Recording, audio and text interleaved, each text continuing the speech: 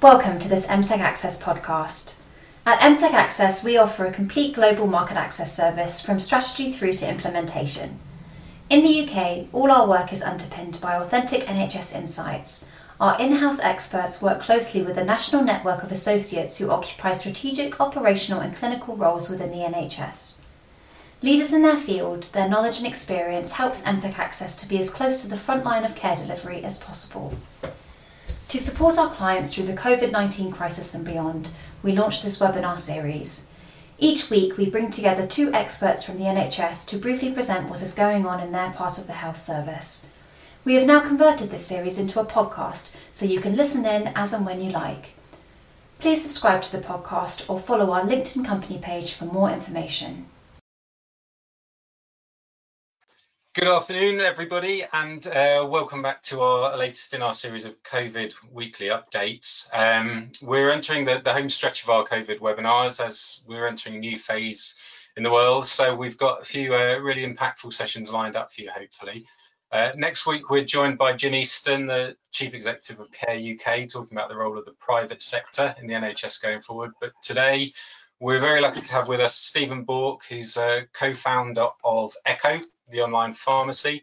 Nicely branded t-shirt in case you forget.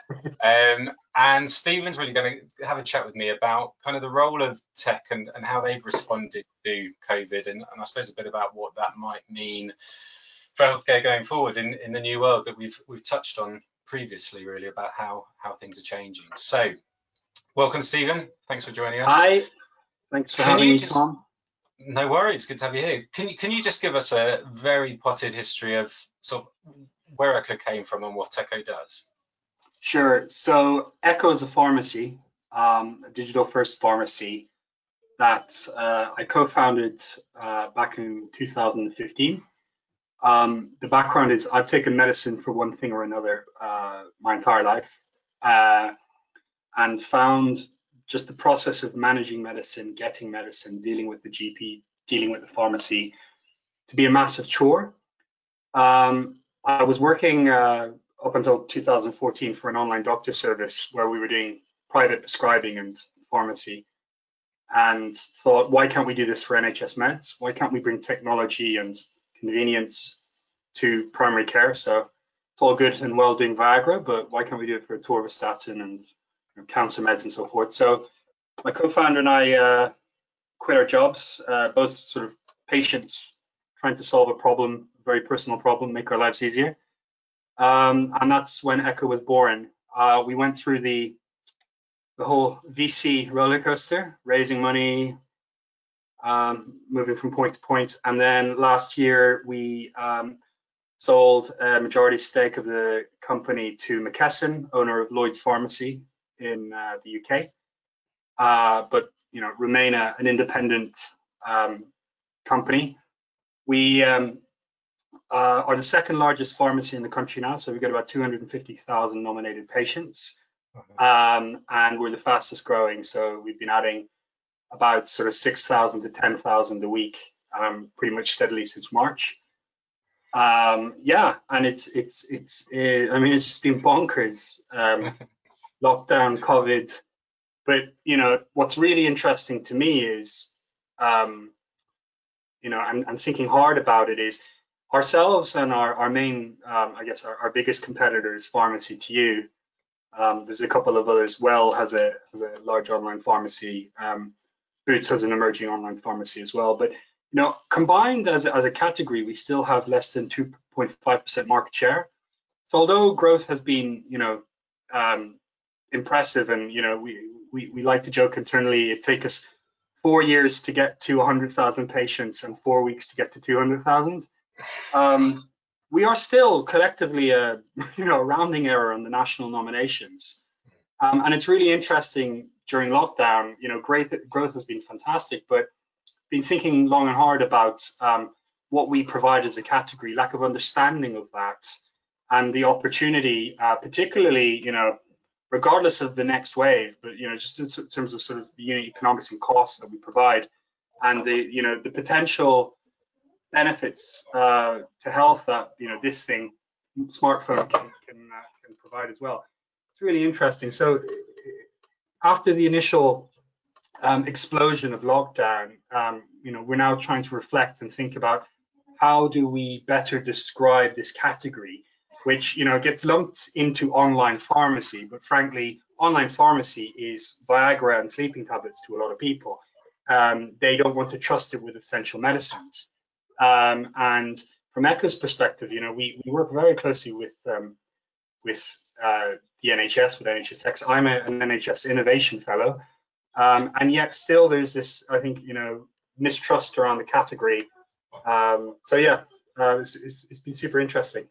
Yeah, absolutely, no doubt. I'm looking forward to getting stuck into some of that. I mean, obviously the growth for you sounds pretty exponential. How soon did you sense that Echo was going to have a big role to play in COVID? 16th of March.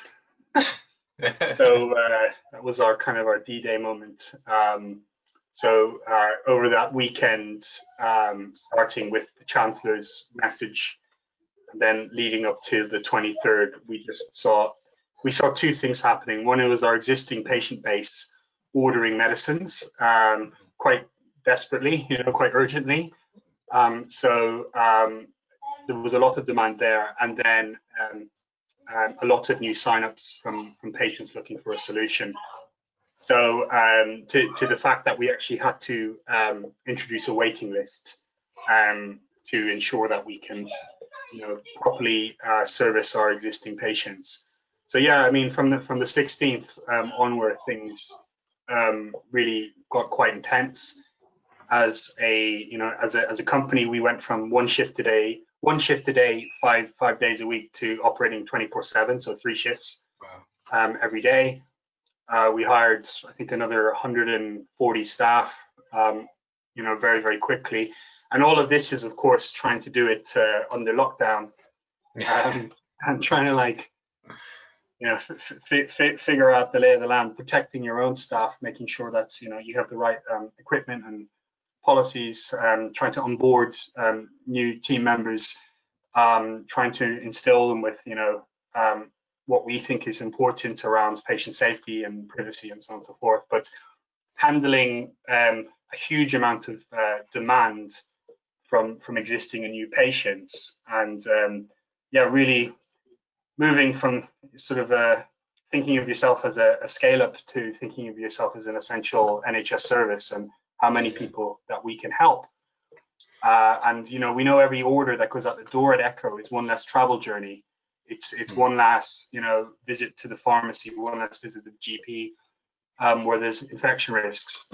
I think the other thing that we saw that was really interesting was a massive growth in our average patient age. So before lockdown, typically Echo would attract 43-year-olds. That's kind of the average age, and that went up to 63 quite quickly. It's still hovering at around 50. So we just have a much older demographic now who have different needs. Is that the whole distribution shifting, or is it? Yeah, the whole thing.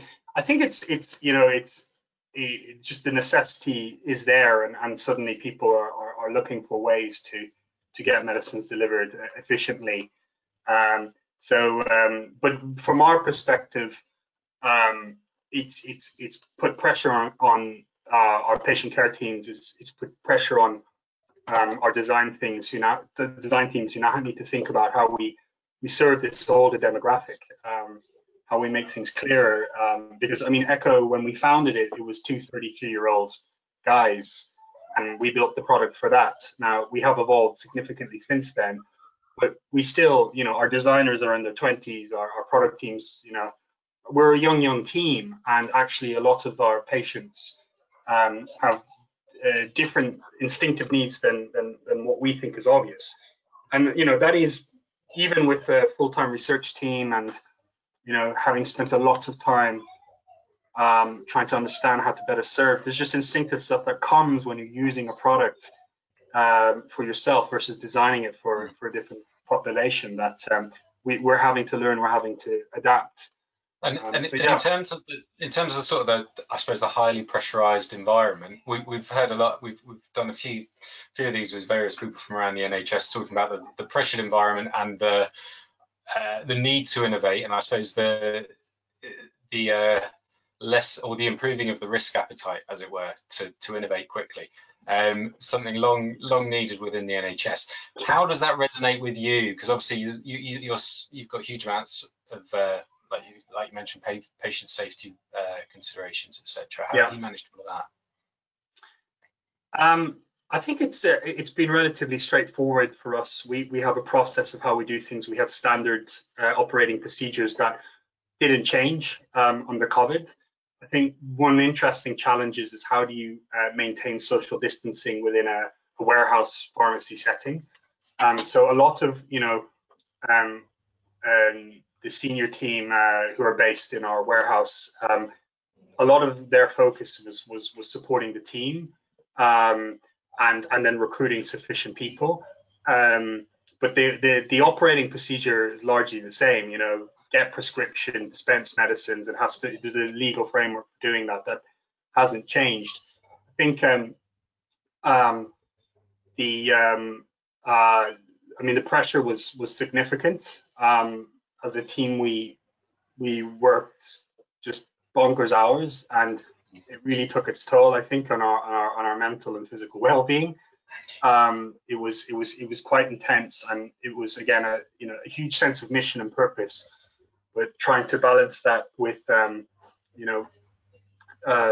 not burning out, not hitting a wall. But it's been good. I mean, I was looking today at our turnaround times for medicine. So when a patient places an order for when it gets delivered, and now weirdly, thanks to COVID, we are faster by a day and a half.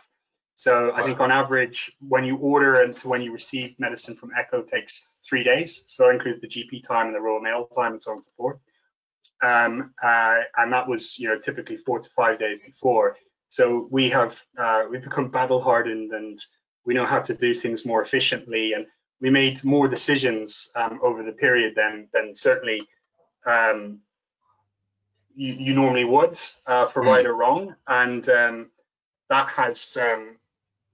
has just paid dividends in just our overall operating, how we run the company today, even without that huge lockdown pressure. Yeah, okay, and that's a really interesting point, because I referenced sort of the NHS culture previously and how they've had to adapt. Obviously, you're coming from a, forgive me if it's the wrong term, from a startup culture, which stereotypically is very quick decision making. Things turn around really quickly. Have you, and then you kind of alluded to it there, have you noticed changes in your culture through having to work in different ways? Yeah, I think from the outside in, startup culture does look really fast, but actually it can be stymied by the exact same problems as a big business. From Echo, from when we started in 2015, has grown to 240 people, and with that you have layers of management, you have ways of doing things. You have to do things in a scalable way. You can't just go, hey, let's go and do that. So what was interesting, I think, about lockdown was, my impression is we kind of went back to our roots a little bit. It was much more about sort of problems to be fixed, fires to be put out, as opposed to some of the more incremental, longer term gains that you focus on as you're scaling up. It was really interesting to see again people in the company who are very startup-y, how they responded to it, because it was back to the early days. I mean, in the first few years of a startup, every problem is an existential problem. So you run out of cash, you have to do fundraising, you develop a product, and then you realize it doesn't work. All of these things can just kill the company overnight. When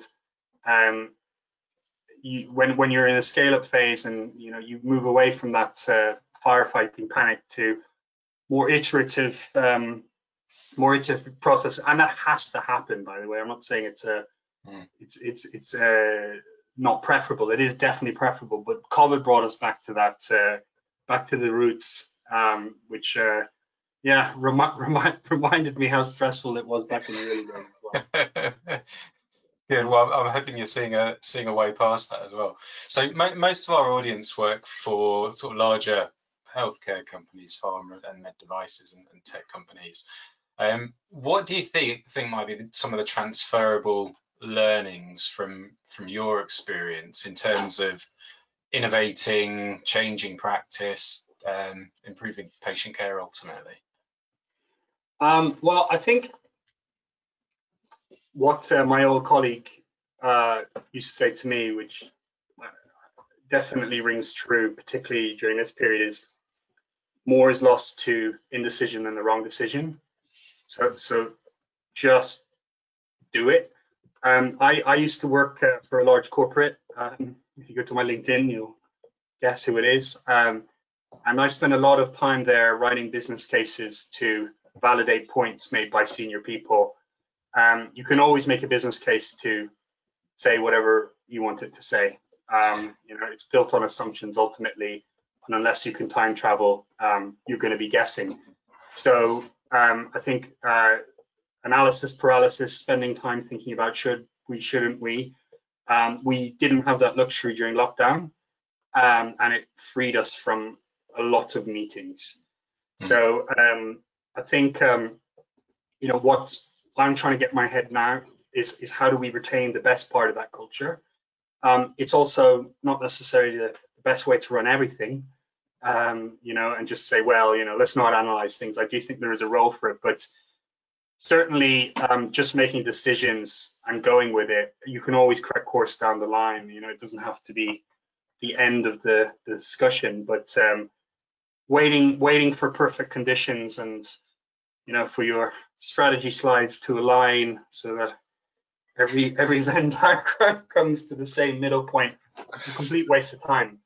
And it's just a complete false sense of ROI versus having a hypothesis, test it, then push something out to the market and see if it works. So that's the main thing, and certainly at Echo it felt that we got much more back to that way of working. It's like, we have this problem, now we need to go and fix it. Is it the perfect fix? Probably not, but we do need to fix this, and then we can iterate and go and go and go. So I think there is a tendency in corporate world to just avoid risk, because it is an incremental gains culture, which kind of is a factor of the size of these companies. And the challenge is, if you avoid risk, then you also avoid the potential returns. So when I see corporates trying to innovate and they talk about, well, we want to become more agile, we want to become like a startup, they have to also remember that most startups fail, and they have to be prepared to fail, and for what that means for them as individuals in their careers, and also for them, for the company as well. But generally speaking, when you look at some big bold bets made by companies, when the company is properly committed to making it happen, it tends to work just by default. So take some bets. And what you're seeing in your capacity as an innovation fellow as well with the NHS, are you seeing that kind of thinking and culture coming more into the NHS? Is there a receptiveness to it? I think there's lots of talk around it, but is it? Yeah. I think I'm seeing lots of talk. I think pharmacy is really heavily regulated, and I was talking to a colleague at NHS last week about how weirdly it's one of the most regulated elements of healthcare. So we've had lots and lots of conversations with people across the NHS over the past month, all of whom are super supportive, want to get stuff done, want to change, see the opportunity to use technology like ours and others to transform just primary care. What is the new normal? But come up against the old challenges around contractual frameworks. Right. This is how we do things, vested interests within the system that make it make it difficult for them. So, I guess expecting it to change quickly, even under COVID, is a lot. It feels like it's going in the right direction, but you have lots of, I think, good opportunities that require risks, that require someone to stick their neck out, and it's hard to do that with so many other things going on. It's every time they launch something, they get so much grief from the press. Every initiative that gets pushed out, it's like, oh, again, it's not perfect, therefore it's wrong. And we're going to see it with the contact tracing app. We're going to see it everything. They're under so much scrutiny. It's a really, really tough gig, I think, for the team there. And so we're all on the same side, but I think they've got a really tough task, and they're trying to shift cultures embedded not just at Skimpton House and at the Department of Health, but in every community, every GP surgery, every pharmacy. And that's hard. And I don't think that COVID, unfortunately, doesn't feel like it's been enough to unlock some of those cultural changes. But that's an interesting point. So my next question, I suppose, was going to be around kind of that cultural thing. And in other parts of the NHS, we've heard that people feel this is a bit of a tipping point in care delivery, and particularly around integration and delegated responsibilities and those sorts of things. Do you see this as a tipping point in care delivery? I don't think a tipping, not within a pharmacy context, unfortunately. I've seen some really cool stuff happening with regards to, for instance, GP consultations, digitization of that, which definitely could be considered a tipping point. But within pharmacy, no. I think more is required, and it's just really, really hard to make change there. But it is going in the right direction, so it does feel very positive. I mean, the growth is there, the solutions are there. But what I see ourselves and our direct competitors, I see us having a really, really good solution for lots of patients who are looking to self-isolate. I see it as a good solution for people who struggle to get to the pharmacy even when pre-lockdown. But the market is still confused. Patients are getting mixed messages. I mean, if you type in, for instance, go onto Google right now and type in buying medicines online, the first link after a whole bunch of ads trying to sell you Viagra, the first organic link is the NHS, who have a webpage saying dangers of buying drugs online. Okay, very hard when you read that and you think about how important your medicine is to you and to your life, to then go, oh, okay, what's the difference between Echo and one of these services? So there's a lot of opportunity, but there's also a lot of pushback. We'll get there, but I don't think this has been the tipping point for pharmacy yet. Yeah, no, that's really interesting. And I suppose from across, you're really well connected to other people in your sort of tech world. Again, forgive my naive language there, but what's kind of the best of the rest? What have you seen that's really come to the fore over the last few years? I mean, there's no way that I can't mention Accurix. So Jacob and his team there have I think been the superstars of COVID. Got 93% of GP practices using their technology. So yeah, I mean, really, really exciting to see the journey that they're on now. They are going to proper tipping point growth, and it will be exciting to see, what they do and how they innovate within a space that has two big old school providers. Well, not old school providers, but like the dominant names, and then you've got a new force that's come in. So it'd be interesting to see how they shake things up, and also how they're inspiring others in the system. So definitely, I think they're super interesting. Another, one that I'm really interested in is MyGP, so the iPlato team, who, full disclosure, we have a partnership with. But being able to see how their app and service has been deployed in new settings during COVID, to see their growth again as a patient portal for ordering prescriptions, booking appointments, and really lots of the exciting things that they're doing to help with care pathways. But yeah, I mean, Accurx are smashing it at the moment. So yeah, fun times for those guys. We'll get them to send you a check for that later. They don't need the money. Honestly, fair enough. We'll get them to send you the check. What are the risks, do you think, in the digital healthcare world going forward? I think you know, so there's a few different things that I think about when I think about the digitalization. So one is, you know, a common thing to bring up, but it's privacy and data concerns, and how do we continue advancing from a tech perspective without falling foul. I mean, mistakes happen by default. No product ever gets shipped without a bug, and so we have to be able to balance the need for progress and, you know, evolution of tech against the, you know, potential risk of data breaches and so forth. So getting that balance right, I think, is really tough. Yeah, we need to look at the bigger picture here.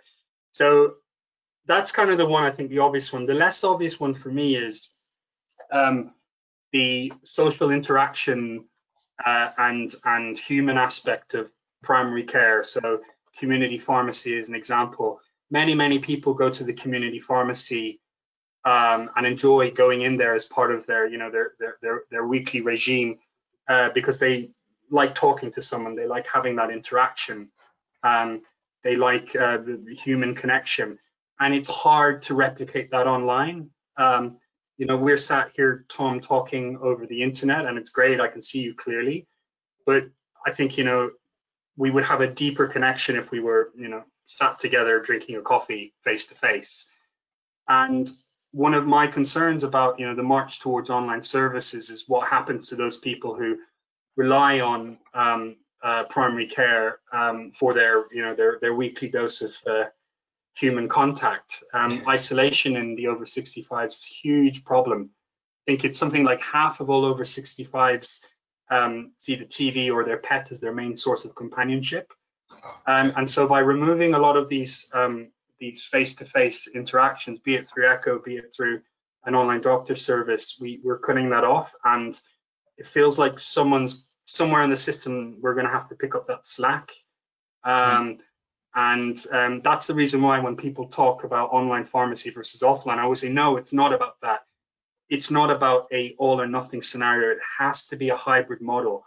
It has to be something that takes into account the patient experience from, you know, being a feckless 30-something who just wants medicines delivered because I'm too lazy, to, you know, down the line needing the care, attention, and services of a face-to-face community pharmacy.